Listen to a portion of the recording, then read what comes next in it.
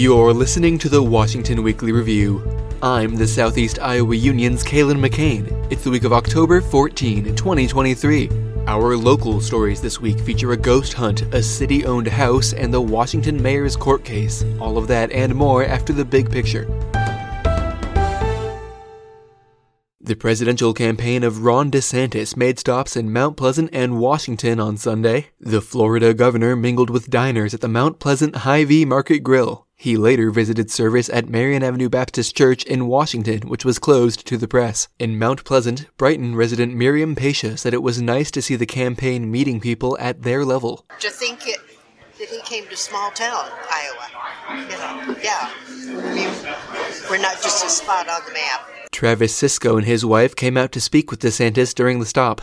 He said the conversation offered clarity on the candidates' positions. I like his strong positions on Israel being our ally and standing behind them at this time that they need us, so I really appreciate that. The recent fighting in Israel was a hot topic of the morning. All three questions DeSantis fielded from his press corps covered the issue. They are responding, and we need to be unified in support of their ability to respond and defend their people against really, truly barbaric attacks. The images are revolting to see what Hamas has done to take women and children. It's the worst of humanity. That's the big picture. Stay tuned for the local news after the break. Hey, unless you're one of our two unexplained listeners on other continents, you've probably been to Washington before. That means you've probably heard of Dodici's. That means you've probably heard of the 3-part lunch special they've got for $12.12. You're likely also familiar with the 3-course dinner special for $21.12. And you've surely caught wind by now of half-off bottles of wine on Thursdays. But when's the last time you ate there? Lately, Dodici's has upgraded their outdoor seating, and they've added wine flights. Don't worry, if you're not one for new things, it's still as easy as ever to enjoy the beautiful view of Washington's downtown, a selection of craft cocktails, and menu full of award-winning Italian cuisine. Thanks to Cafe Dodici for sponsoring the Washington Weekly Review.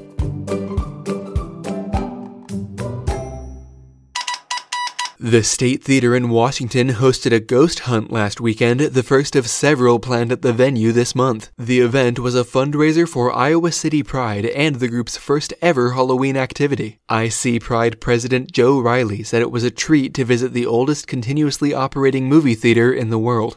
This is my first time doing something like this as well, but it's good to see folks you don't always see at all of our other events. It's not bar-centric. It's very much like a very niche kind of thing, so it's very cool. The event was co-hosted by Riverside, Iowa Paranormal. Member Jake Lanigan said his group was excited about reaching new people as well. I'm really excited as a member of Riverside, Iowa Paranormal to really get more of this area's community involved, not just with LGBTQ, but also the paranormal in general, because headquarters is in Riverside. That's a hop, skip, and a jump away from Washington. So it'll be really nice to get that connection and get the people in Washington who might be have interest in the paranormal, but haven't had the opportunity to attend an event, to be able to go somewhere that's right in their backyard. Some who participated said they were thankful for a chance to express themselves in the generally conservative community of Washington. Drag queen Roxy Mess said she appreciated the occasion. Like in October especially, you can get away with a little bit more crazy, like, oh, it's Halloween. November hits, we're weirdos. A farmhouse at the southern edge of Washington could be yours for just $1 if you're willing to move it yourself. That's the offer from Washington City Council as it tries to clear off a city-owned lot acquired during business park development. A recent tour of the house revealed thousands of dollars worth of damages, as well as the absence of a once-installed furnace. The city has previously rented the property out to tenants. Councilmember Elaine Moore discouraged a return to that practice at a meeting last week. First of all, we shouldn't be in the landlord business, and second, it is not worth fixing up.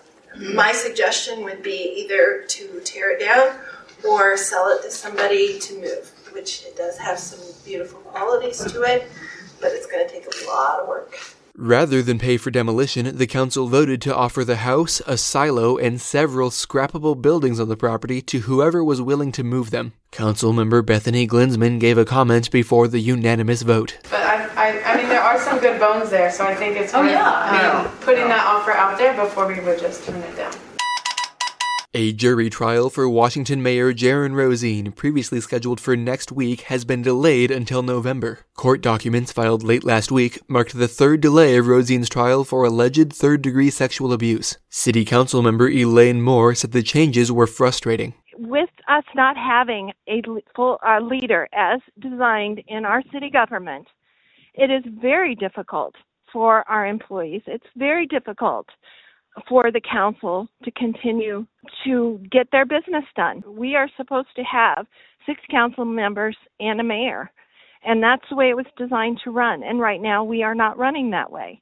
And it's not fair to our citizens to continue this way. Rosene has pleaded not guilty to the charges. He has not resigned from office but is on voluntary unpaid leave until the court case is resolved. Moore has long called for him to step down. I believe that he should resign. We as a city need to move forward from this. And if he feels strongly about leading our city, then out of the good of the city, he would resign. And should he go through a trial and is found innocent, then he is welcome to run again. That's the local news. We'll be back with the best news I've heard all week right after this. Todd Hahn Construction is an award-winning custom home builder with a 28-year history in the greater Iowa City area. Hahn's goal is to build you the finest quality custom home while providing you with a positive experience along the way. It's one of the many reasons they've been named the Iowa City Area Home Builder of the Year time and time again. A custom home is more than just a house. It's the culmination of a dream and years of hard work. Todd Hahn Construction makes that dream come true by always putting you, the customer, first. For more information, go to toddhahnconstruction.com. That's TODDHAHN construction.com. And now, the best news I've heard all week. The Father of the Bride debuted at the Washington Community Theater Friday night. The show runs again on October 14, 20, 21, and 22. Vern Miller stars in the play as Mr. Banks and acts alongside his 3 sons in the production. In an interview Wednesday night, he acknowledged the irony of that casting.